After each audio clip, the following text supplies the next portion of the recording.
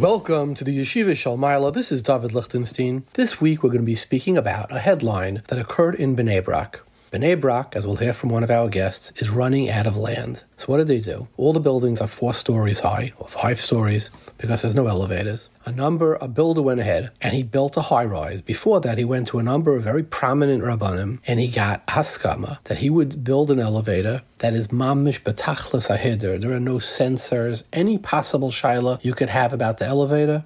They figured it out. They went to Tzomet. Tzomet does all the electronics for the hospitals, etc., by the Kaisel, etc. And Tzomet gave the hechsher on the elevators, and these Rabbanim did too. Subsequently, Reb Gershon Edelstein and other Rabbanim came and they said, no, they want to answer it, and the first Rabbanim retracted their haskama. So basically, the last 5 or 10 floors of this tower are going to be difficult to inhabit because who wants to walk up 10 or 15 floors on Shabbos? So we're going to be speaking about elevators on Shabbos. And there's both halacha as well as a hashkafa shaila here. Let's assume for a minute that you could make an elevator that is 100% no problem to use on Shabbos. Let's assume, and can it be done? Let's assume that it can be done. But there's another problem. What is the problem? It's not Shabbosdik. Zilusa the Shabbos. Just doesn't, like driving a bicycle. There's no electric parts on a bicycle. You could say maybe it'll fall off, maybe you'll fix it. No. At the end of the day, why do we do it? Because it's not Shabbosdik. I remember there was a shiur near me. I was davening Ma'ariv by Shiner Shul, and Rabbi Daniel Koren was giving a shiur in Hilchos Shabbos. I was listening in between Mincha Ma'ariv. I think they were learning Reish Samach Aleph, where it talks about doing malacha ben hashmashes. So it says you're allowed to do malacha ben hashmashes for tzarech mitzvah. You could ask a guy to turn on a lamp if you forgot to ben hashmashes. In other words,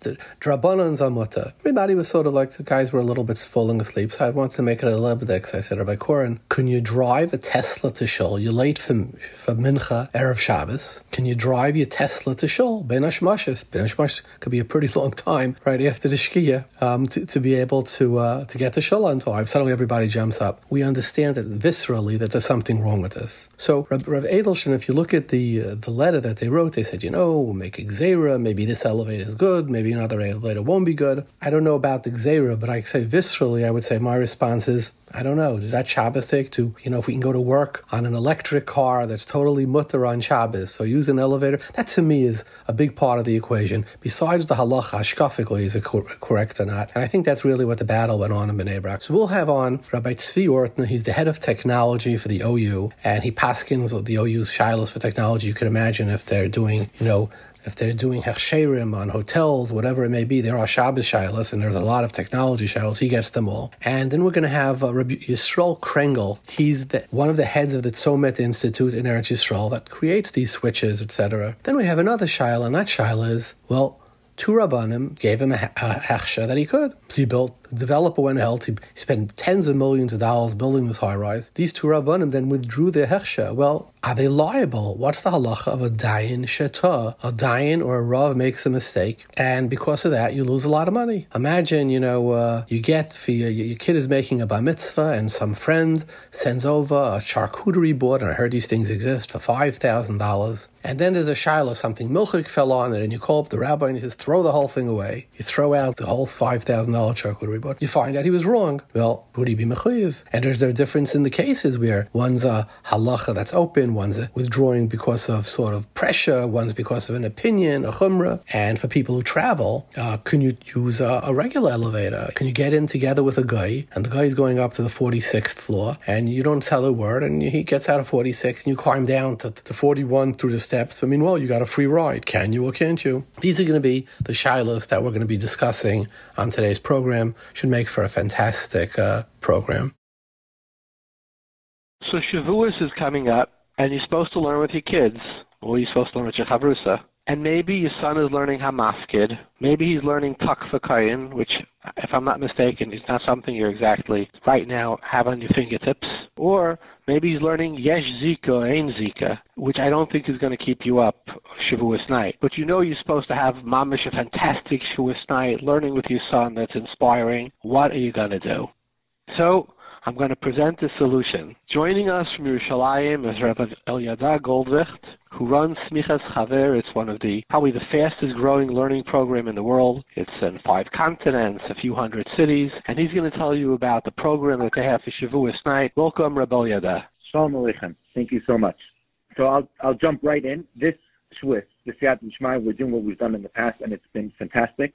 It's called the Smichas Chaver Shavuos Challenge, where you'll register. We'll send you material to learn with your son, with your family, with your chavrusa on Shavuos night. And it's very practical, very lemaisa. We're going to be learning the halachas of bishul. So, for example, everything that you want to know and you might not have learned well, even if you grew up in a firm home. What's the best way to heat up food? Could you use, if you're your piece of meat has a little bit of sauce. How much sauce? If it's fat, and then the fat is going to melt as you heat it up. You put it on the plata, you put it on the blech. Are you allowed to make instant soup on Shabbos? You're filling up a cup. You're making multiple teas, right? At the end of the meal, you're making tea for 10 people. So could you use the same cup? If in the meantime, the cup that you're using to fill up all the other ones, it cooled off, or you're just taking a cup that was that was just rinsed, and now you're filling it up with water right from the urn. Is that not official? You're not cooking all the little droplets. So many halachic shaylos you might not even know existed. You want to go for round 2 of chulent, and you're putting the ladle back into the chulent, and the ladle still has, it's still wet. It has pieces of precipitation that cooled off. So is there bishul on that? So what we're sending is a packet that you can learn over Shavuos night with your chavrusa, with your family, and really master these halachos. And then share it. We'll have question and answers that you can share at your Shabbos table, comics with your kids. And at the end of Shavuos, on Sunday, we're all going to get onto Zoom, hundreds of different locations around the world, with thousands of people who are learning it, hopefully. And we're going to have a Kahoot. We're going to have a Kahoot as in a quiz, basically. You'll take your phone out, and you'll see questions pop up on the screen, and you'll answer them in live time against other people. And we'll have 2 different Kahoots, one for adults and one for kids. The adults, the first prize you can win up to $500. Second prize is $250. Third prize is $175. And for kids, first prize is going to be $150. Second prize is going to be $75, and third prize is going to be $50. And in the material itself, in the notes, in the Mara Makomos that you'll see that some of it is going to be specifically for kids. Some of it is going to be for those who are bar mitzvah and upward. It has been fantastic in the past. People have loved it. Families have loved it. Shabbos tables have been enhanced, and I'm sure you're going to love it as well. If you want to come and take part of this, so the best way to register, the best way to make sure that you'll get your material, go to bit.ly/SCP challenge. So it's bit.ly/SCP should be capitalized, SC and then T. Those 3 letters should be capitalized, and then challenge, CHALLENGE. Okay, so we'll put that on the website too, so that whoever wants to just take it off the website, the address will be there. So the difference between this and learning Hamafkid, whoever it may be, is that it's pretty much the essence of Hilchas Bishul in one night, laid out in an easy way to understand. We say with comics. I'm not sure what the comics will be, but I imagine related to the topic. And after Yom Tov, you can sort of get your smicha on Hilchas Bishul, all done Shavuos by night. I wouldn't call it smicha, but you can test yourself to see how much you know it. And by the way, the halachos are both Sephardi and Ashkenazi. So we have Ashkenazi psak, Sephardi psak, even a little bit of Chabad, Shulchan Aruch Harav. So it's really there's something here for everyone. Abel Yada, thank you very much. We'll put it up on our website. Sounds exciting. Thank you so much. Bye-bye. Okay. Before we go to our Torah, we got a number of emails, voicemails this week that I thought some of them were interesting and worth responding to. Here's from a Rabbi Wild. He's a makar of many people, and he's the head of, the Kiruv in Manhattan. I forgot the name of his organization, Manhattan Jewish Experience, I think it is. And he was very alarmed. He said, you said in last week's program that Oivrei Aveira Lagabe Zimun, you're not supposed to be mitzvah. He said, but for me it's very negay. I'm trying to be makar. I've listened to his Shaila. Reb David, so nice bumping to you on the street. I'm listening to your podcast when you interviewed Reb Aaron just about Machal Shabbos Befarhesia in terms of having them lead Zimun at the table, because it's a very halacha l'maisa question for me, because most of my students are in that category.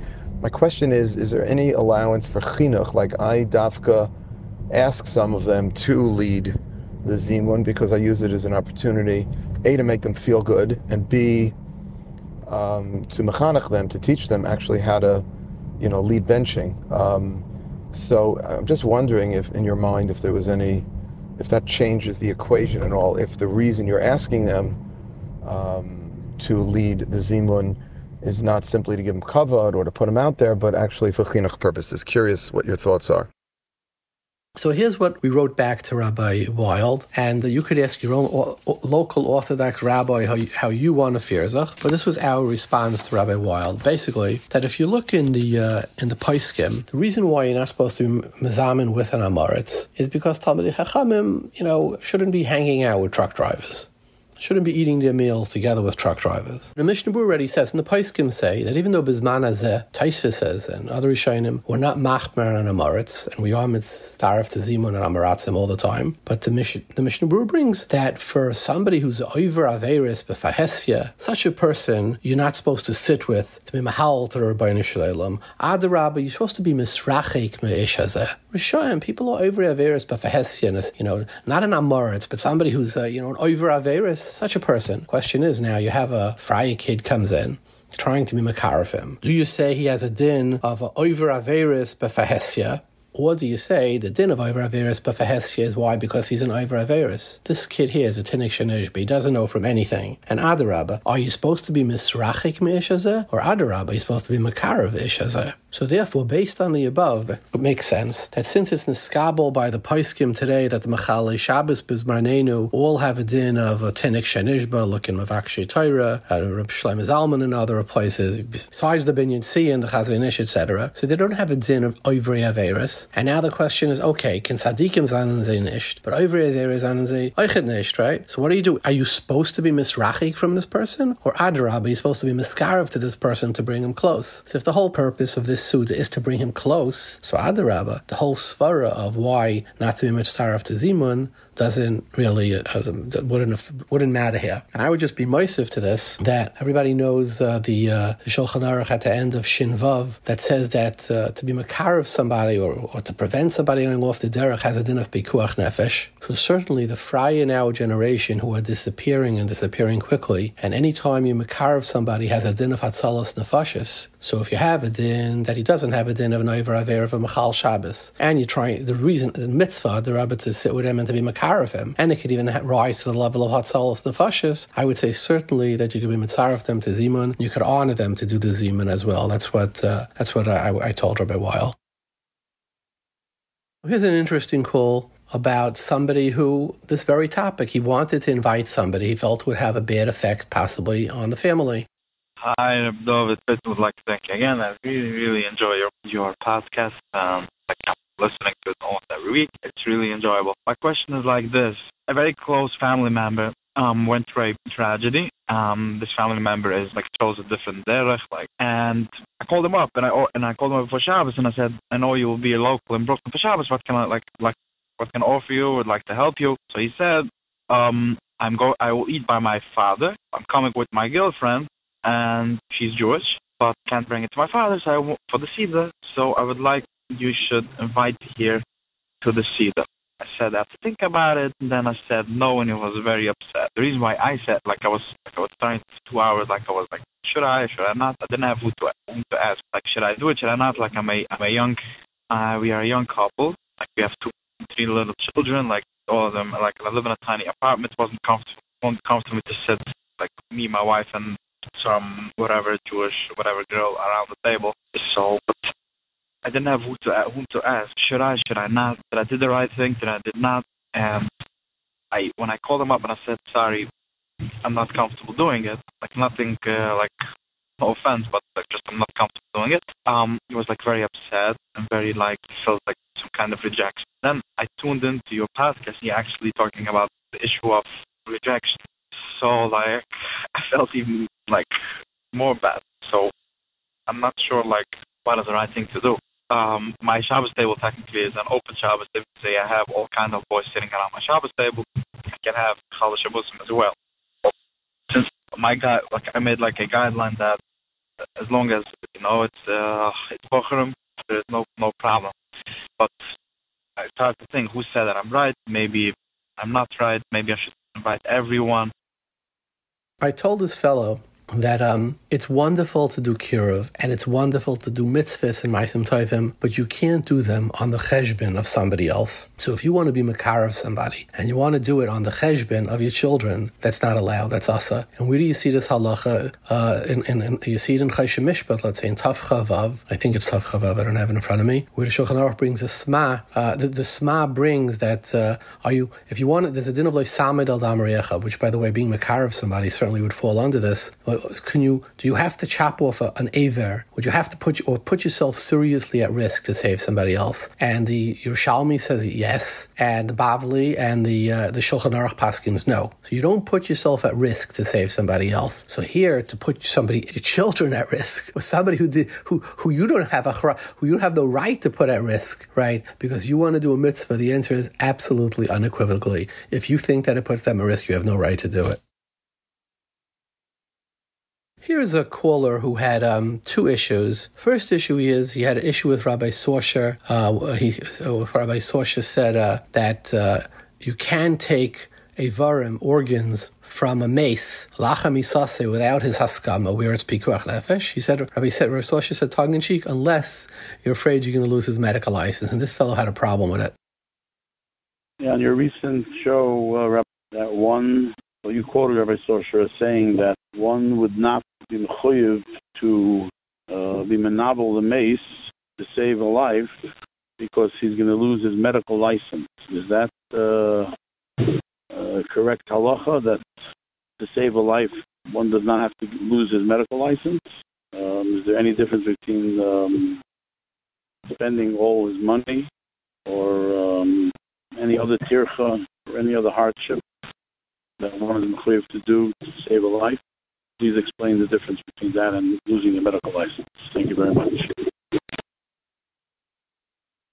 This fellow is absolutely right. The halacha is, Ramon Arachayim and Hilchos Lulav and Tafresh and Vav says that for a loisa you have to give all your money. So right? So he's asking, if you have to give all your money, why over here wouldn't you have to give up your license? Now, by the way, where is this relevant besides an organ donor, a non-organ donor? Are you trying to take his organ shlei balacha? Tell you where it's much more common. Imagine you're a social worker. This is something that absolutely much more common than being in a hospital taking out somebody's ivarim without their permission. But we have thousands of frumma social workers and psychologists, and somebody tells you in doctor-patient privacy, and they say something that you would halachically have to give over. Somebody's cheating on somebody else, whatever the case may be. So the halacha is, would you have to violate your professional obligations, in which case you could lose your license? Now, this is a really irrelevant case. And the answer is, and it's on Yunim, to my knowledge, all the Paiskim, is that Kiveg in Yeridei and Semin Kufnun Zayin and Hilchos Akum brings from the Chavos Shiur, was before him, that this din, that for a loisaseh you have to give away all your money, it's dafka a loisaseh that's kum vaseh. Right? He says, he said, go eat chaza, go be mechal Shabbos, etc. For that you would have to give up all your money. But if it's b'sheva al taseh, then it has a din of a mitzvah saseh. And there's some cipher, b'kivei son-in-law in Arachayim and Tafresh and Vav says it differently. He says it's not loy saseh and aseh. That's not the difference between by an aseh you don't have to give up all your money, and by a loiseh you do. It's by a passive or an active. If it's a kum vaseh, you would have to give up all your money. But if it's not a kum vaseh, it's sheval taseh, then you don't. So based upon this psak, and it's also the Piskei Shuva brings many others who say the same halacha. Shlomo Kluger says the same halacha, many others. So since this physician, or this social worker was told something, so there's a din of leisamid al damriyecha, but also leisamid al damriyecha, not to do it means just do nothing. It's sheval taseh. So the answer is you're allowed to be over or you're not being over the sheval taseh of leisamid al damriyecha, where it's more than chaimesh. And since losing your license would have a din of more than chamesh min achasav, he would basically be out of business. Therefore, in such a case, you would not have to do it. So I sort of was, when me and Rabbi Sorsher said, if you listen carefully, you see we were meramis to this, but we didn't go through the whole thing. But now that somebody asked me, I think it's such an important thing, though, for many other areas of law where you could come into, and halacha, where you could say, hey, this could be very damaging to me, so it's become vasei or shaval tasi is very relevant. Now, here's the second part of this fellow's call, where he talks about how the concept of, the gays, whatever, he says it's all shtusim, right? Listen to the rest of the call. On the recent show, Rabbi Sorsher mentioned that some people cannot keep this mitzvah. I assume he meant the mitzvah, quote unquote, of the lav of Mishkav Zocher, which is Chayve Skila. Is that the mitzvah he meant that some people can't keep? Well, why can't he keep this mitzvah? What does it mean he can't keep this mitzvah? Oh, because he convinced himself that he can't marry a proper wife that the Kadosh Baruch Hu commands him to. That's why he can't keep this mitzvah, the mitzvah of the Lav Deraisa of Chayve Skila of Mishkav Zocher. He could keep the mitzvah even after he convinced himself that he can't get married. You know how he keeps the mitzvah? Just doesn't marry a boy. That's how he keeps the mitzvah. What does it mean he can't keep the mitzvah? Is everyone else in the world married? Can't be not married? Can't be not married? He could be not married. He could go to a psychiatrist and work on his fantasies, on his shtussim.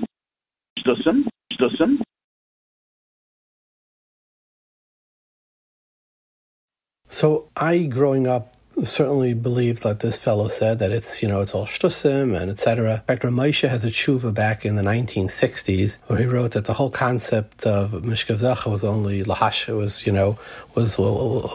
malachis, etc. was lahachis, etc. But that was when the medical community believed so too. And today they believe that it's genetic as well as it could be cultural things, right? Now let's be very clear. The Torah considers it a Yereg Val Yaver, and it's Asa with the Isser, the Chichicham of Yereg Val Yaver. So there's absolutely no shaila that it's Asa. The question is, are these people real? Or at least some of them, right? Like Rabbi Sorsher said, he believes many of it is just cultural. But are some of it real, or is it all just shtussim, like our Koala said? So this psychology today believes that no, there is such a genetic predisposition, and many people disagree. So I want to quote from you with Tikunei Zohar. It's in Tikkun Ayin, right? So we know that Chazal, a few thousand years ago, already understood this issue, and notwithstanding the fact that you'll hear the Zohar, it's still an Issa Daraisa, and what's the avoid of the person? There are people, they have the Yetzer Hara to steal. There are people that are born they have a proclivity, to be a shayfech damim that says they should be a shaychet. And there are people, Rahman al-San, who have this proclivity, and it's a real battle. But to call it shtusim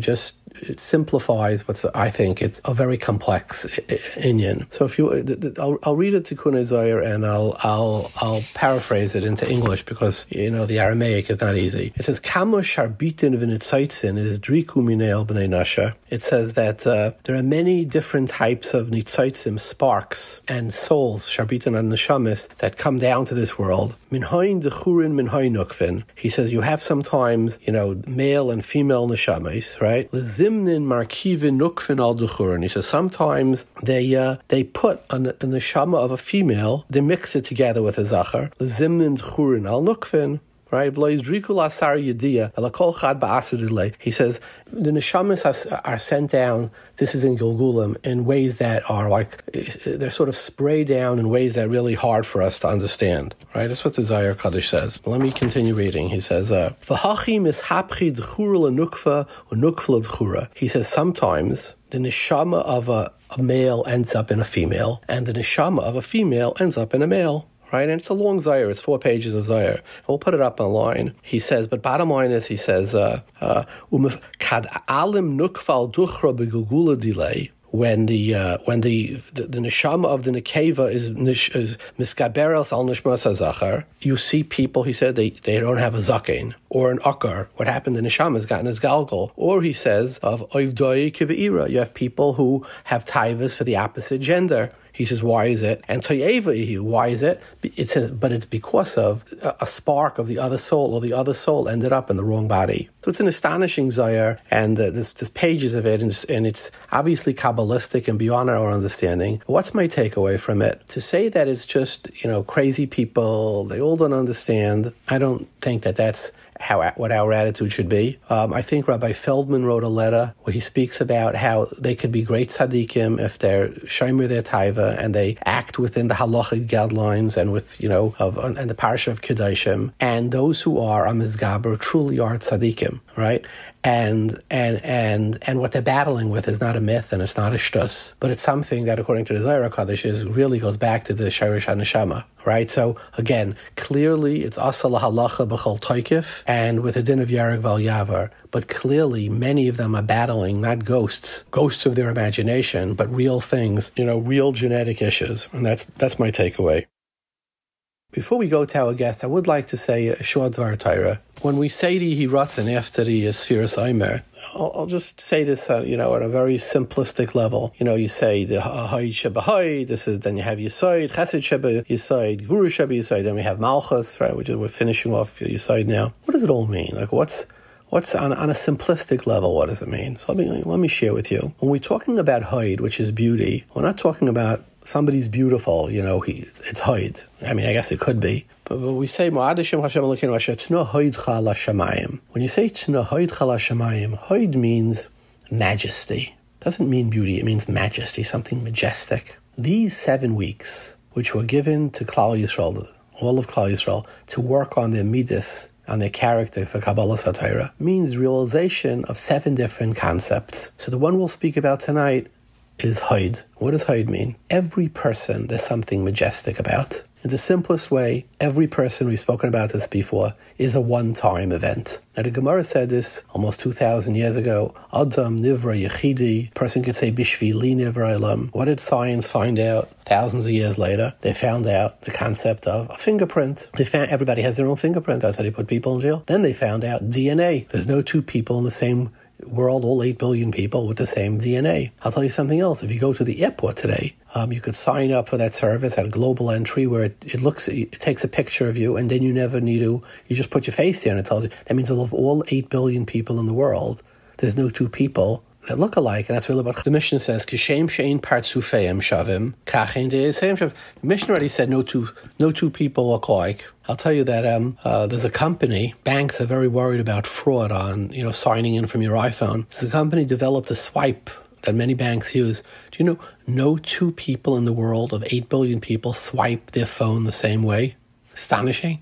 So they're able to identify the swipe. Is this really you calling in? So what is that? You are majestic. You are a one-time event. Nobody ever was like you before. Nobody will ever be like you again. So there's something majestic about the person. And with that, we understand the concept of Goyim that were makif in here, if Tnulanu echas michem, or we'll kill 1,000 of you, you can't give out one because, could you give out Prince Charles for a bunch of commoners? Each one of us, if I am majesty, if I am an infinite and never again, is many infinities greater than one infinity?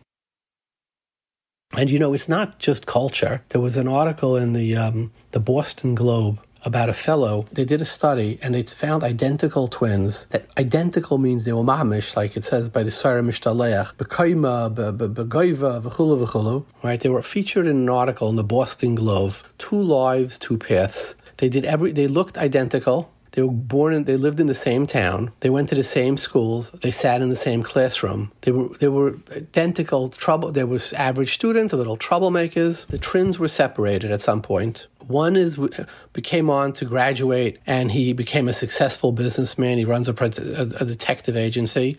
The other one became homeless. There's everything because there's everybody is a yachid. The fact that you could say we went together, we looked together, blah, blah, blah, it doesn't matter. Everybody's a yachid. There's something really majestic about it. And the midas of Haid is, each one is a different part of the majesty. We don't have all night, so we won't go through it, maybe at another occasion. What comes after majesty comes Yisaid. What does that mean? You're fantastic. You're something special. Well, shouldn't you be making plans to do something? They say that there were two camels were in the Bronx Zoo were talking to each other, a baby camel and its mother. And the baby camel said to the mother, she said, Ma, how come I have such long, beautiful eyelashes?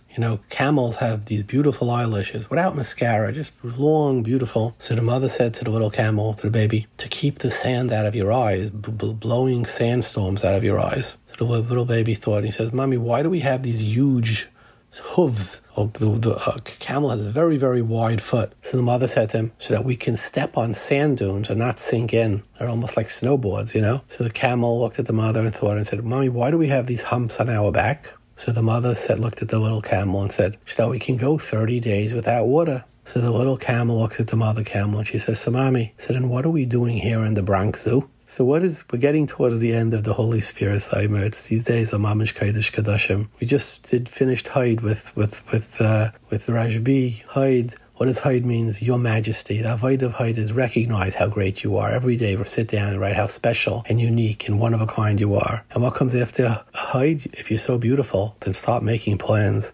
Yesod is Yosef HaTzadik. Yosef HaTzadik was the dreamer, right? What are you dreaming about? What do you want to be? What do you want this coming bear to be? What do you want your Kabbalah Satira to look like? What do you want your Geula, your newfound Geula from Mitzrayim to find out? You dropped all your own paras. You lost all your own mitzrim, all the things on your back. Well, what are your plans? What are your dreams? Have you started dreaming yet? Now that you're majestic and Malchus, what is Malchus? And now, what are we doing at the Bronx Zoo? So, all my listeners, let's leave the Bronx Zoo. Let's strap on these hooves and let's see what we can do, what we can take out of these holy days to make this new year. What is the Gemara says that Shavuos is Tichla Shana V'Kil. I said it's a new year starting Shavuos. What could we make our new year really like? Let's go to our riddles of the week.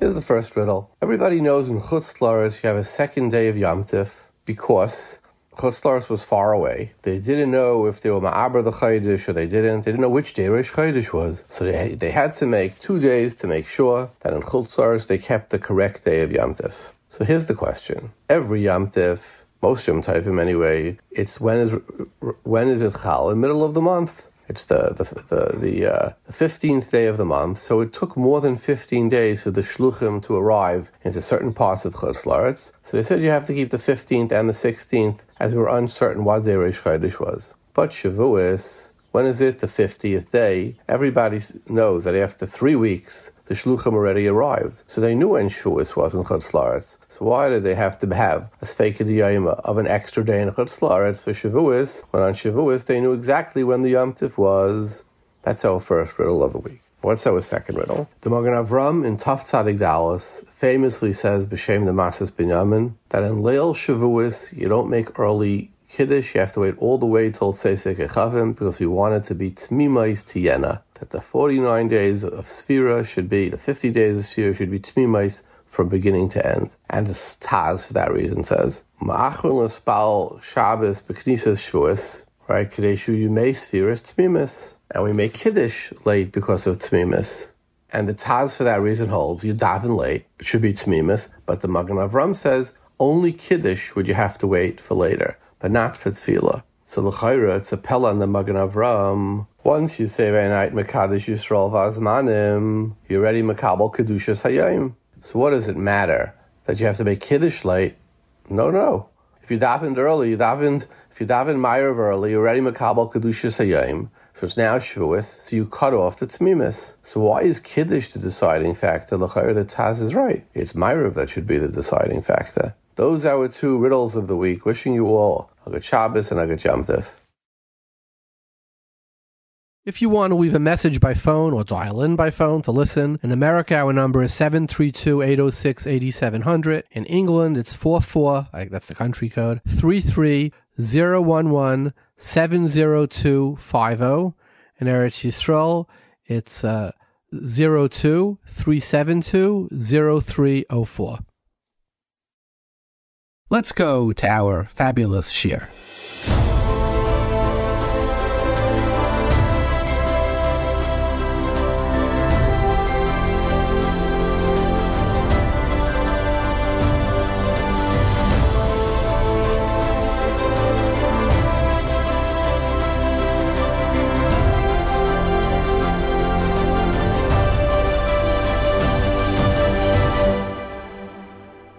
Joining us from New York is Rabbi Tzvi Ortner. He's the Rav of Kahal Linas HaTzedek, but more importantly for this interview, he's the head of Halacha and Technology Department of the OU. Welcome, Reb Tzvi. Shalom Aleichem, David. Always a pleasure.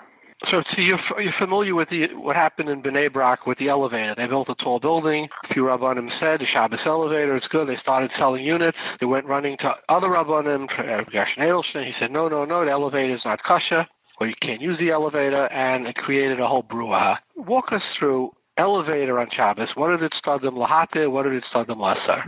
Okay, so the conversation about elevators on Shabbos is divided, I would say, between two parties, I would say, in general, between the Rabbonim and Israel and the United States.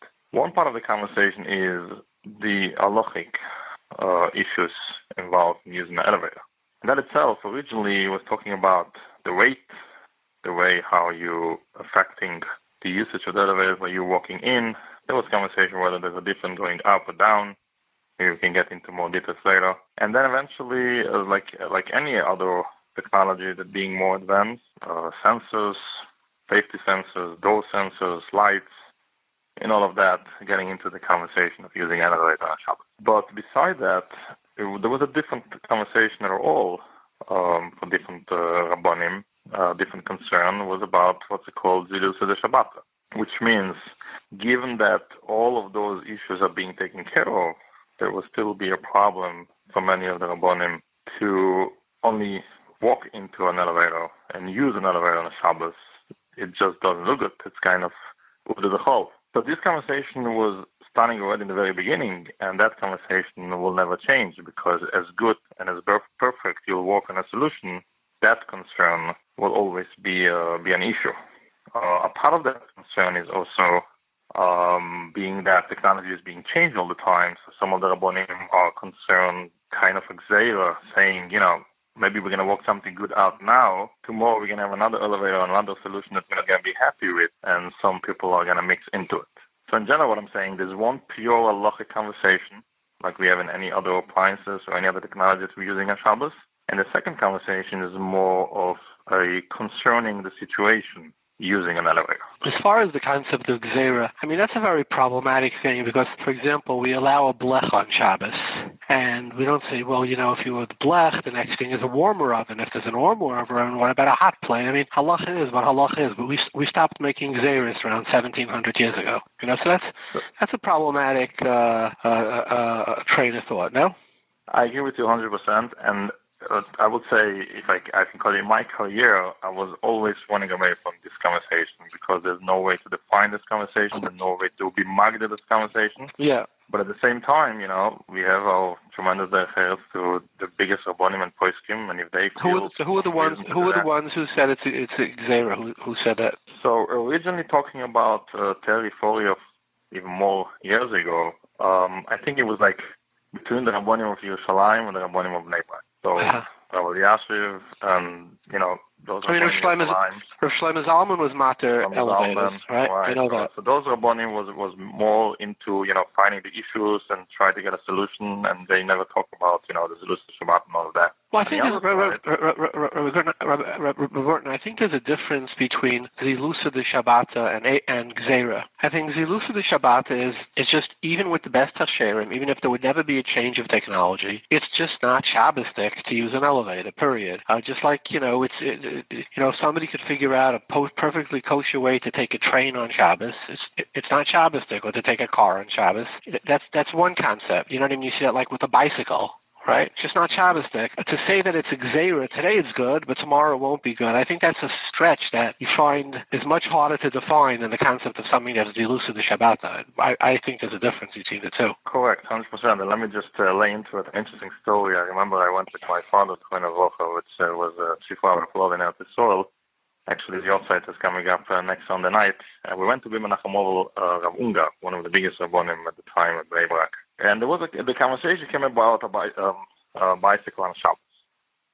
And I remember one of the Jungelite over there just came up and says, it's Uvde de Chol. And I remember Rav Ungar reacting, and it was so nicely said, Vayar ki ein ish, vayat minei bechol. Very good, excellent. Which is the truth, right? Right. On one hand, but again, on the other hand. So is Rav Ungar matter a bicycle on Shabbos? I'm curious. Could be. Of that conversation. I know the Ben Ish Chai is matter it. I'm curious. I know Sardim use bicycles in certain communities, bicycles on Shabbos. There's a sefer called Yankel, the Edom of the Maram Shik, that he writes there, again, a kind of a gzeira. If it's going to be broken, while using it, you'll have to fix it. There is no so much, real logic basis to ask for a bicycle on Shabbos, but for some reason it became something that is also mainly, I would say, because of what you're saying, it's kind of not Shabbos. So this concept exists over there. I'm not going to be the one saying when yes and no. I just feel that if this is the conversation, some people maybe in America than in Israel will take it as you're basically saying it's mutter, so I'm never getting into this conversation. But apparently, many Rabbonim, at the time, Rav Wosner was very strong about it in Bnei Brak, and he mamish answered because of Zilus de Shabbat. And for all the years, they didn't build in Bnei Brak any high-rises building because there was no way to go around this psak of Rav Wosner and having a Shabbos elevator. So what happened? What changed? So what changed is very interesting. The way I'm understanding it, from seeing what's going on, is that there was a group of people working with some Rabbonim to somehow perfect the halachic issues. But I would say maybe they thought somehow they'll be able to fight the actual issue of the Zilus de Shabbat. Maybe because Rav Wosner is not around anymore, unfortunately. And they were about to come out, but then I think the Rabbonim and Bnei Brak act back very strong and came out with both Kol Koyres and both Psakim and Zilus de Shabbat and one. And the other one was Rav Shevach Rosenblatt, which is, the current chief rabbi of Bnei Brak, came out with a combination of these two, meaning Zilus de Shabbat on one end, and the other end also, okay, we came with a good solution now, we don't know what's going to be tomorrow. That was the language of his psak. Yeah, so the building was built already, I understand, right? Right. So what are they going to do? So that's a big issue, and this issue is also actually relevant for us. There was such a scenario here on the border of Borough Park just about a year or two ago. There was a big development called the Pinnacle. It was built under the same assumption that it's going to be a Shabbos elevator there. And I was a little bit involved in the beginning, dealing with the halachic issues here and there. I backed out once it became a big scandal around this issue because the Hamish Rabbonim, especially Sardos Rabbonim, came out very strong against it. And people have a serious issue. There's a lot of arguments, debates, politics, and things going on. I can't tell you there's a clear solution for it. It's a problem. So I remember discussing with Shlomo Zalman these issues, and his attitude was always, for a tzorech of a chayla, you can be matter it. Right, so for a zakin or a chayla, where there's some type of an overriding reason, in other words, halachically it's mutter. There's a concept of Zilus de Shabbat. Okay, when there's an overriding need, right, we will allow it. But even though in his letter he didn't make this distinction, but that's how I always understood the halacha. So let me lay into it a little bit and clarify. Meaning, when you talk about a choyle or a zaken and a tzoyer, so we don't really need those solutions. In other words, there's two parts for it. For example, in many places here in America, including hospitals or any places, you have a Shabbos elevator. Most of those cases, the Shabbos elevator only means that it stops on every floor automatically. It doesn't mean that anything was done internally to try to solve any impact of the person walking in terms of either the weight or sensors or all other stuff. So in such cases, again, if somebody's in a hospital, somebody's a choyle, somebody's a zoken, somebody's in a need, and even choyle mishamshov in this case, there's definitely a terim. To the best of you can, you walk together with a goy in front of you. Sometimes you can do things with a shinui. You can throw a ball in front of your head from one of the rabbanim one time. You can throw a ball and have that, attracting the sensors, and then you walk in. There's many terms and solutions. I don't think the suggestions for cholim and skanim was including the solution that is out there. A cholim and a zoken is a situation, you do with electricity. It's no eish, it's electricity, it's a drabonon, and there is always a walk around, whether with a shino or not, but it's a different scenario. What we're referring is to building in a solution, which means specifically in Israel, whether it's going to be under the Machon Technology, whether it's going to be other institutions that are working and doing it, it's going to be basically overriding the issues. So there is no halachic issues dealing and walking into this elevator. Still, the issue will be Zilus de Shabbat. And again, I don't think that's going to be a problem for choyle or zoken. The problem is starting where, especially in Yerushalayim and all the Hamish neighborhoods, when you have a building, over 6, 7, 8 floors, you can have a Shabbos elevator, and everyone is going to use it. This is where the situation starts. Are we allowing it or not? So walk us through on what are the halachic shilas. We have Zilus de Shabbat. Everybody could understand that. Gezeris, easy to understand. Walk us through quickly. Give us the main halachic issues. So there's two main issues in using an elevator on Shabbos. The very old-fashioned issue is the very simple structure of an elevator. You have this box that you walk in, and there's a weight. There's something that carry the weight on the other side and basically flowing up and down the elevator. So by you going into it, you're basically causing more electricity to work harder. Now that issue is more, I will hidu or chumrah, because the elevator works anyway. Most of the cases, there's a minimum of 4 to 6 people that the elevator is going to use the same power, and therefore that's not the main issue. Although Yashiv or other poskim did consider the weight as an issue. There may be differences between going up and down. Going down should be more of an issue, surprisingly, because this is holding back the weight on the other side more than going up, which is just, the weight is just going down. But the main issue, I shouldn't say recently, but later on, came up with all the sensors. There's so many sensors involved. When you walk through the door, there's a sensor that's holding the door open for you and making sure it's not closing down. There's lights. There's some other weight sensors, level sensors, going to make sure that the elevator stops exactly on the floor level. All of those sensors are directly impacted by you walking into the elevator. So, again, there's not much work to do around the weight issue, but there's more work to be done around the sensors, which most of the Shabbos elevator in Israel, they did work to somehow eliminate those sensors to work over Shabbos. But this is basically the halachic issues involved, the pure halachic issues involved in using elevator beside the concept of dismissal. Okay, so do you use an elevator on Shabbos, a Shabbos elevator that was done correctly? So I never came across such a situation. I was once in Eretz Yisrael. I had an apartment in a building where everyone uses this. All the Amish around me uses this. I didn't feel comfortable personally just to do it. But if there's a situation to be around a hospital or any other situations, and I'm going to make sure the elevator was done correctly and perfectly done, halachically it's fine. Again, we're going to be, let's say, in a place, for example, in Bnei Brak, where I know the Rabbonim of this place came out with a psak not to do it. I will respect this. Like, Chomer Mokum Sholach L'Sham, in a way. That if you were in a place where it was neutral and the elevator was done halachically correctly, would you use it? If there will be a need for, I believe yes. But define a need. What would a need be? So it's definitely not going to be, let's say, if I'm going to be in a third floor, the situation I had in Yerushalayim 2 years ago this summer, I'm not going to see a reason to use the elevator. I'm going to go up 3 floors. Nothing happened. But if it's going to be a situation, let's say I'll be there with, with my mother or, kids, stuff like that, or, let's say it would be a 10th floor. I will try not to take a 10th floor. But I'm asking you a question. You have to go up to the 10th floor. Would you use it? I personally wouldn't feel comfortable using it. But I can tell you that if somebody else is going to ask me, if I'm not going to say, you can use it, it's hard for you to walk up 10 floors. Okay, again, let me ask you a shayla. Somebody's in a hotel, it's on Shabbos, and it's not a Shabbos elevator. And the door opens, there's somebody there he can jump on. Could he use it or not? So that question I'm getting very often. And I think the psak is for just a healthy person, you should try to do either walking to a goy. I understand, but let's say the healthy person would take a Shabbos elevator. He's not worried about Zilusa de Shabbata. But this is a not Shabbos elevator. He's in a hotel. He's on the 20th floor. He got stuck on the 20th floor. Shabbos, he could either go up or he go down. There's somebody going up or somebody going down. What would you tell this person?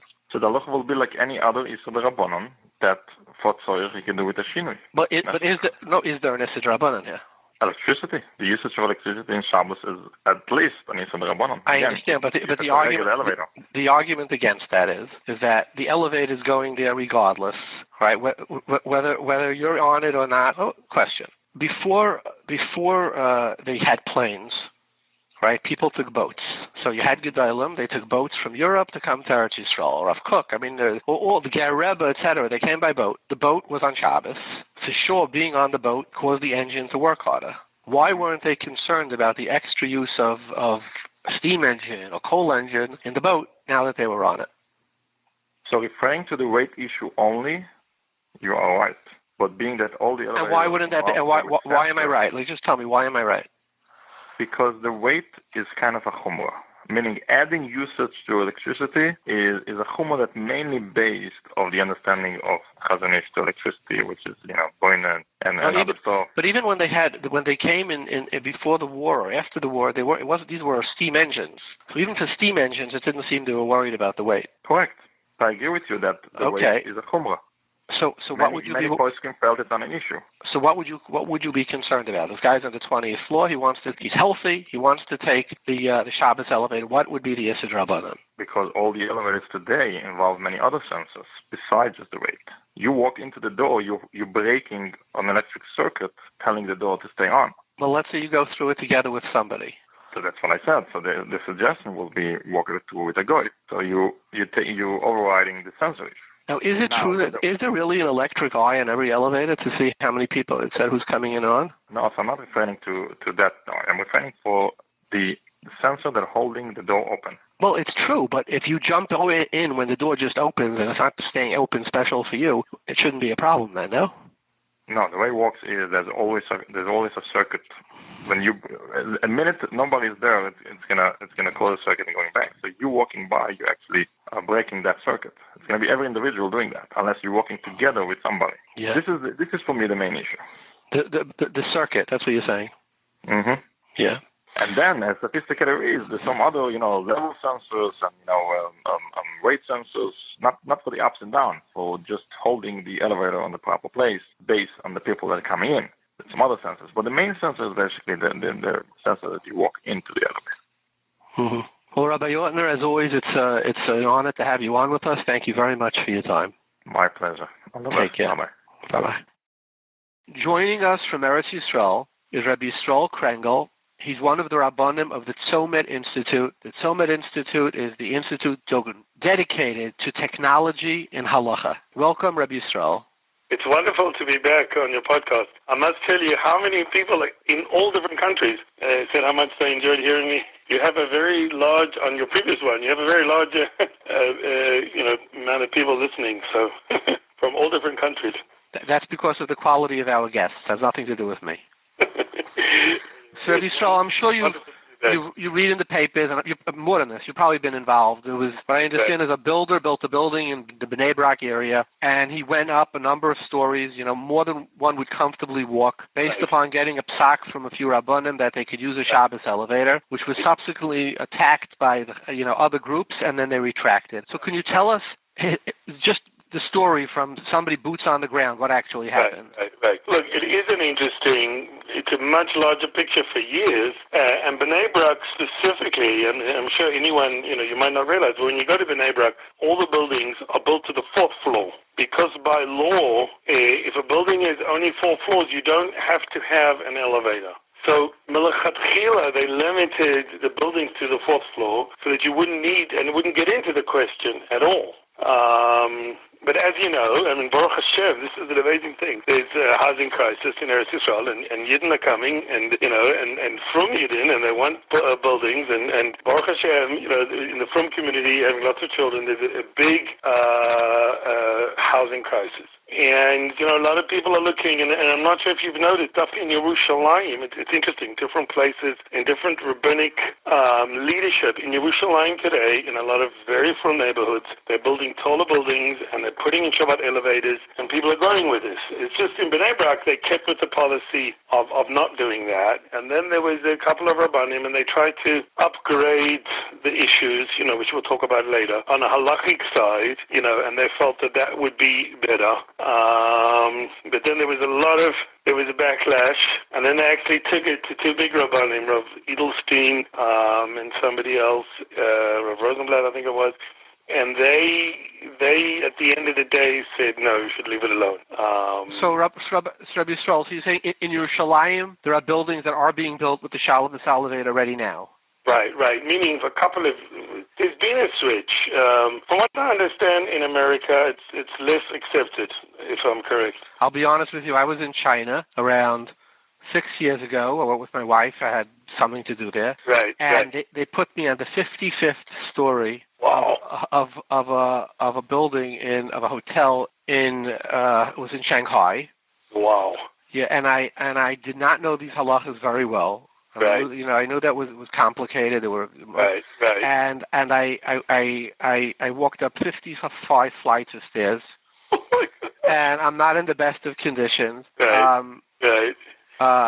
And so for me, it's a fascinating. And I did not go out for mincha, by the way. So I did basically Ma'ariv. I went down. I did 2 tefillas. And mincha, I just said I'm not doing this anymore. But so tell me what. So tell us the debate, each side of it. Okay. Look, it is a long debate. I mean, I read somewhere in a book that the very first person to do a Shabbos elevator was actually Rabbi Jacobowitz when he was a rabbi in Manhattan. You know, I think it was Fifth Avenue or one of those big shuls. He did a stint there before he was chief rabbi of England. And he was the first one that came up with this idea. So we're going back decades ago. But obviously when Rav Rosen started Machon Somel in 1976, and, you know, they became very involved. There's basically, you know, you got to look at the picture from different angles. On the one level, and this kind of goes back to something we discussed in the previous podcast, Rav Rosen was very careful. You saw Rosen, the founder of Machon Somel. He was very careful to distinguish between what we spoke about last time a lot, situations of pikuach nefesh, be it the Israeli army and the police force and the hospitals and security systems. You know, that's matzavet pikuach nefesh, and it's a whole story in itself. The other context, which is interesting, that Rav Rosen dealt with was wheelchairs and electric scooters. But when it came to the home context, what we call the home context, which basically we define as anyone who is healthy and safe, or a situation that's healthy and safe, which you've got to say today, Baruch Hashem, Bezrat Hashem. He was very, very careful, and he came to the conclusion that the only way you could use electricity on Shabbat in the home context if it's what he defined in Hebrew as automatia gemura, complete automation. I'm not doing anything that in any way is affecting. Now, obviously, he's building this from the Sigyot and Shabbat Yudchet, that we paskin like Beit Hillel, you know, that you can, we don't hold by Shvitat Kelim, that our Kelim, as it were, our vessels can continue working for us. There are conditions in that Gemara, and that's part of the issue. One of which is Avshemilta, and the Rashi on the Daf explains why if something is Avshemilta, why if something's making a noise, can't I leave it working for me, even if I've said it before Shabbos and it's working on its own? And the Rashi explains, Ziluta de Shavta, that's what this concept of, it's a zilzul, it's degrading to the Shabbat, even if I'm not doing anything. So even from the very source, this idea of complete automation, you know, was very specific. It can only be once 100% complete automation. You know, that's the whole Garfakotum in that sugya, that like food I can't put on a fire because then I'm going to, you know, I'm going to stoke the coals. So any way a human being is going to get involved is a problem. So that was the Shabbos timer is the classic example. I'm standing it before Shabbos, I'm leaving it. Now even then, Rav Moshe Feinstein, you know, is famous for the fact that he didn't like the idea originally of Shabbos clocks, and then he said only for lights. He was, you know, in the Igros Moshe was very careful what you use it for. So from the beginning, automation was something, there was a discussion what can be used. Today, I think it's very common to have your lights, even your aircon, you know, on a Shabbos clock. So that was one. That's one whole. That's the framework, let's say. Rebecca, let me just. We have a lot of people listening to me now. What Rabbi Krengel is saying is that we paskin that you're not allowed to do any work on Shabbos. Right. But your kalim are allowed to do. So, for example, your sprinkler system, if it's on Shabbos and it's watering the grass, there's no isser because the sprinkler computer, whatever it's doing, has no din of shvisa on Shabbos. Right. So you're not allowed to do malacha, but your kalim are allowed to do malacha. Let's say you have a water mill. You have a water mill that's running a mill. Right. So that would be the kalim are running even though you're not. So the exception is if it makes noise. So with Shabbat elevators, there is a lot of things that will happen on the normal Shabbat mode. It's not, that would happen on an elevator. There'll be a problem with Shabbos. It's not just that you ordering it to your floor and it's opening especially for you. There's the sensors, you know, that as you put your hand there, it's going to open. There's the whole weighing issue, and that's on a few different levels. You know, an elevator weighs, first of all, to see how many people are on and therefore function accordingly, but also to make sure there's not too many people, and then it'll actually have a close, you know, it'll close the whole system. So those, you know, obviously taking a very complex issue, those are really your main issues. So really, the idea of a Shabbat elevator is to design an elevator that no human action will in any way affect the functioning of the elevator. And that's why, obviously, as everyone has seen, they open on every floor. The buttons would not even work. I mean, that's the Garfakatum aspect of it. It's like totally on a Shabbat mode of a Shabbat elevator. Even if you did land up pressing, it wouldn't work. What Rabbi Krengel is saying is, how do we turn an elevator into a Shabbos clock? Right. Well, how do we turn an elevator into a sprinkler system where it just goes on its own, has nothing to do with you, there's nothing you can do really. You could stand on one of the sprinkler heads if you want, but you're not going to change any of the action. That was the challenge for Tzomet, turning an elevator into a Shabbos clock and a sprinkler system. Right, exactly. And it's the weighing issue was done differently. It doesn't weigh. I don't know if you noticed, one of the things is it actually functions on the whole. Once again, the different models, and on the whole, it functions as if it's full capacity, which is why they do take longer. It's not just that they're opening on every floor. Even if it's one person, it'll go as if it's full, and that's why it goes slower.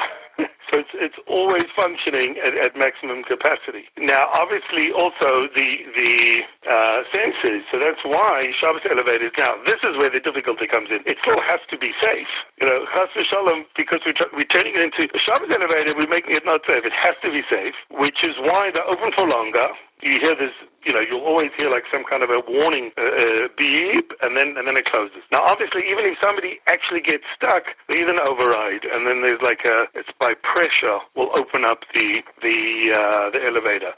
So those are the main issues. In other words, like you say, I love the way you rephrase things. It makes it clear. We're making it into like a Shabbos clock, 100% automated. One of the questions that came up initially was the issues of your weight is literally aiding, specifically on the down. There was a poskim that wanted to make a distinction between going up and going down, because an elevator, when it's descending, your weight is literally aiding the elevator and helping it, if you understand what I'm saying. And that was really one of the questions that a lot of people also looked into. On the whole, at the time. Why didn't you make it that regardless of if your weight is aiding, it still used the maximum amount of electricity? Right. So that's what I'm saying we do. In which we do cover all of that, but there was still a question is just literally just by your weight, is that helping? You know what I'm saying? So Rabbi, just one question, just from a technological engineering point of view. Yeah. If it's going up and it's using all the pressure as if there was 1,000 pounds or 2,000 pounds in the elevator, but really there's only 100-pound person in the elevator. Right. So what happens to all that extra pressure? You would think the elevator should go flying out the ceiling, the roof. That's actually a good point. Look, once again, it is complex. It's complex engineering-wise, it's funny we talk about this because I'll be honest. Before I started working for Machon Summit like 10 years ago, I personally didn't use Shabbat elevators until I sat with engineers and I actually understood what they went into this, and the fact that they could make it once again completely automated, like the Shabbos clock, but at the same time 100% safe. And still going to work. It is amazing. And by the way, one of the interesting things, and this is something I think is good for listeners to hear, one of the things is elevators have to be checked every 3 years. There's somebody in Mechon Somet, his name is Barak, and that's his job. He literally goes around, because 90% of the Shabbat elevators in Israel are the ones that we were the ones that dealt with it. Meaning the companies make it according to our specifications, and then we check it. But every 3 years, it's not just something we make and we check it once. Every 3 years, an elevator has to be checked that all the mechanisms are still working according to our specifications. And sitting with the engineers, from what I understand, it's not a problem. It just means the elevator will take more energy than it needs to. In other words, it's like the other way around. The idea of an elevator using less energy when, let's say, it's only one person as opposed to 10 is to save the energy. Right. That means you're not saving the energy. It still will function fine. It's just you won't be saving the energy the way you would during the weekday. Okay. So those who are opposed to it. Right. Okay, good. What are they opposed to? Why? So once again, that fell into two groups. There were those, and this is what's interesting, and I think this is part of the debate from what I understand and from what I've read. There are people who are going to say, even if it's 100% completely automated, it's still also because of Zilut to the Shabbos. As they're building from the sugya there, that even if something's completely operated, if it's going to be in some kind of a way that's a zilzal to Shabbat, which, apparently from the beginning, that was the case. Look, it is important to point out, from the beginning, the voices who gave the heter was first and foremost from Shlomo Zalman Auerbach. Once again, the guiding light of Machon Tzomet. He gave, and there's a famous letter he wrote to Rav Halperin. There's another institute in Beit Vegan, the Institute of Torah and Technology, that was run by Rav Halperin. Rav Rosen started out with him, and then they worked parallel, and they also do it. And he sent a letter it's a handwritten letter that's often printed, and he says, I've looked into this, and it's 100% allowed to be used, an elevator on Shabbat, both ascending and descending, if it's completely automated. Like that was the wording of Rav Auerbach. And by the way, Reb Shlomo Zalman Auerbach wrote on these elevators that they're usable, right? There's a letter from Right.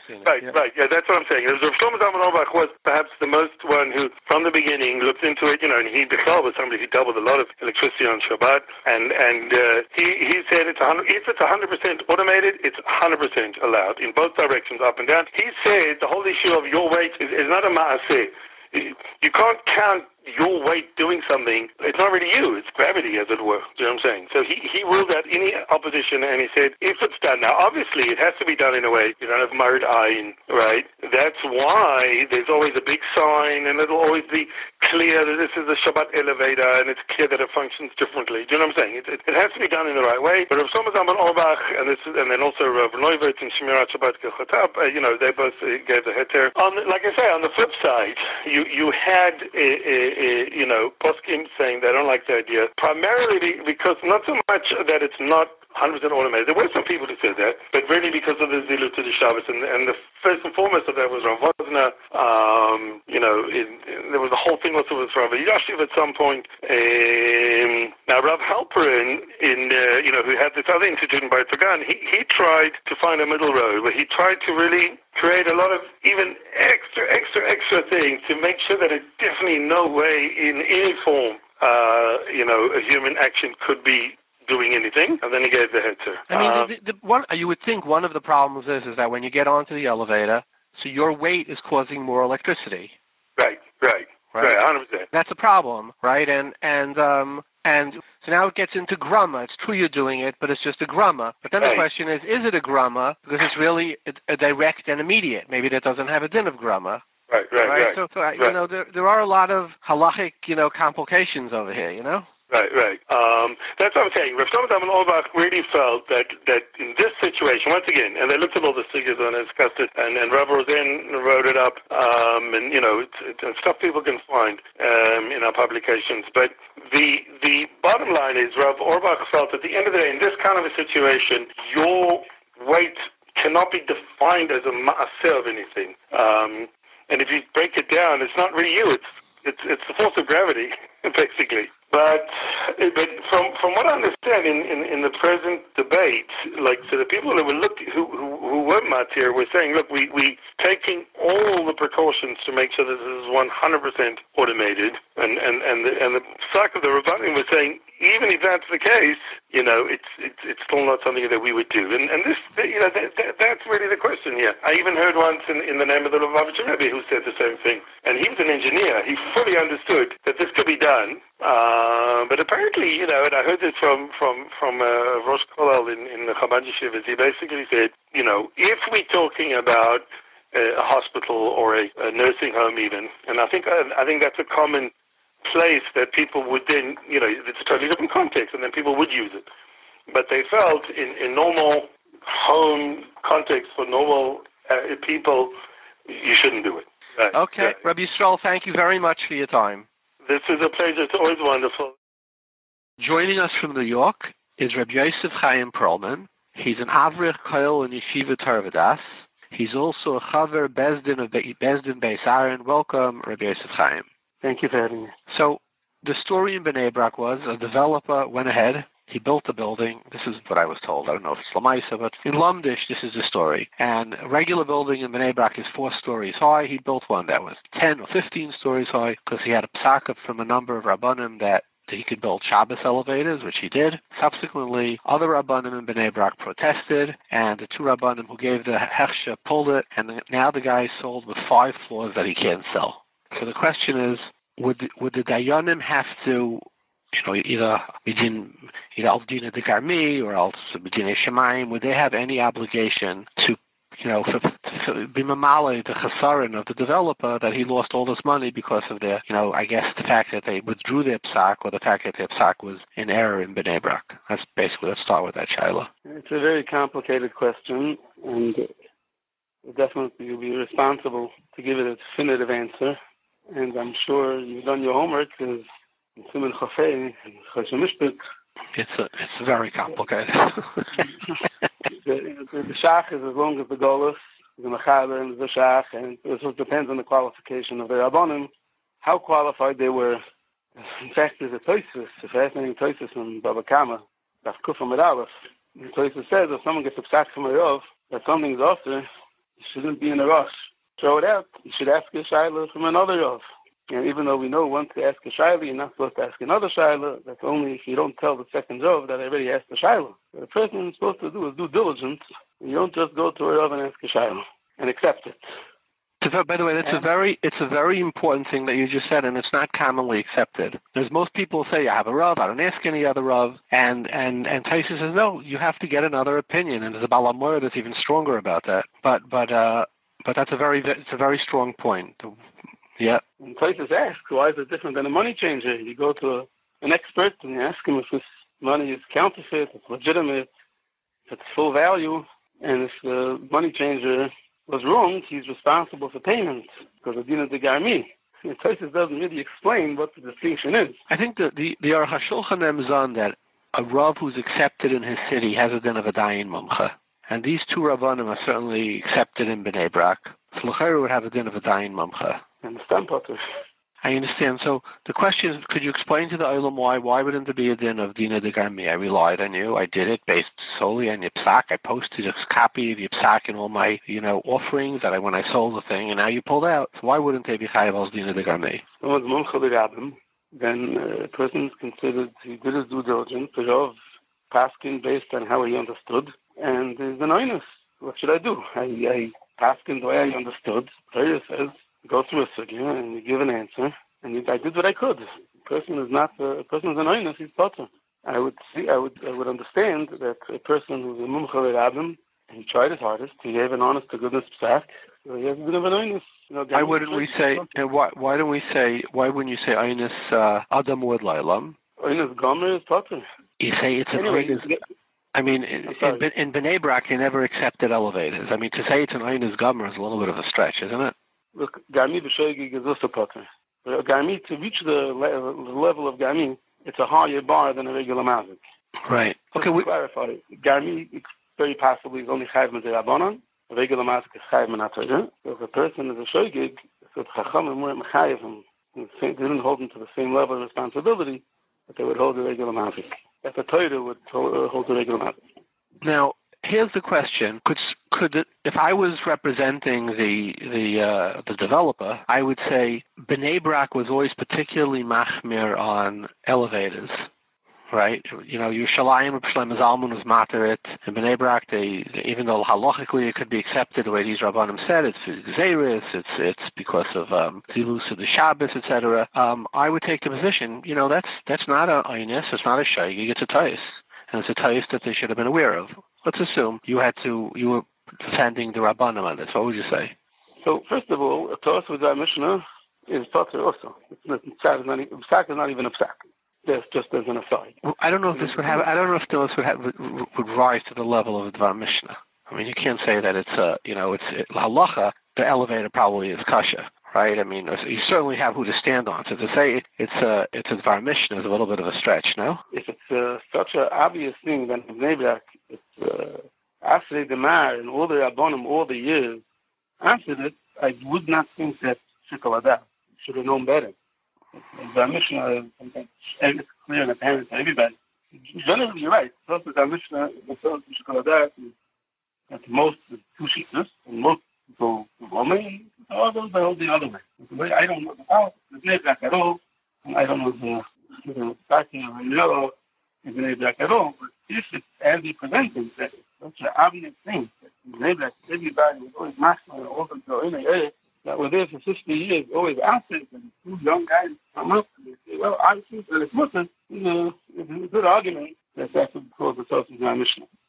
Okay, so let's ask you one more shiloh, okay, which somebody goes to the Rav and they say, look, I have, they bring, let's say, a pot, and they say, listen, it's something you can't castle. Let's say it's a pot, a klecheres, right? And they say, I found this klecheres in the street. It's beautiful. I would really like to start using it for cooking. Can I or can I?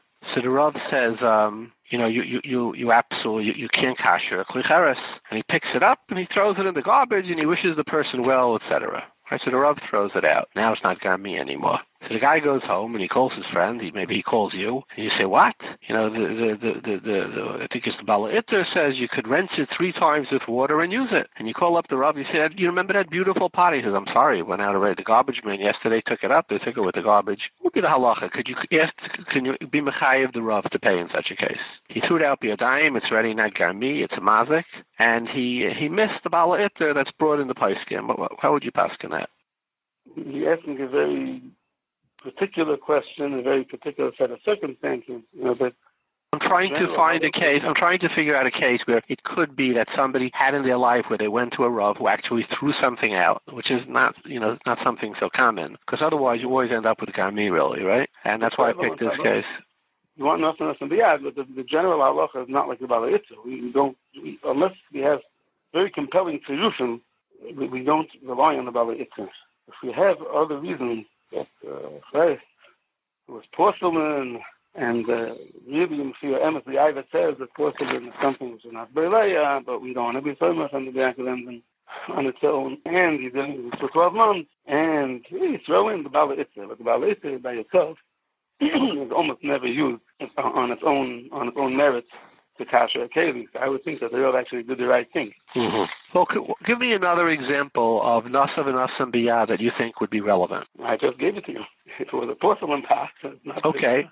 So in such a case, what would you say? Was the Rav a qualified Rav or not? As if he's if he's a qualified Rav, just explain to the Eilam. He's a qualified Rav, and even if nasav and nasam biyah, it's machlokes the poskim, he's chayiv or not. You have the shach, and you have the machazi. That's a qualified Rav, nasav and nasam biyah usually is fun. And why don't you say the Adam with Eilam? He's a qualified Rav. He did what he thought was right. He made Adam with Eilam. Okay, but such a case it would be problematic. I think in a case like you're saying by a porcelain pot, I think there's a Tzayisachoshin who says that by there would only be by mazik, and by gzela there would be no. He argues on the shach like Abi Adam with Eilam. I believe that's. But bottom line is it's very hard for a Rav to be chayav. That's the bottom line, right? Mm-hmm. Very, very high bar. Very high bar. Well, Rabbi Yosef Chaim, thank you very much for your time. That's welcome, and keep up your good work. Thank you. Kol tov, bye-bye.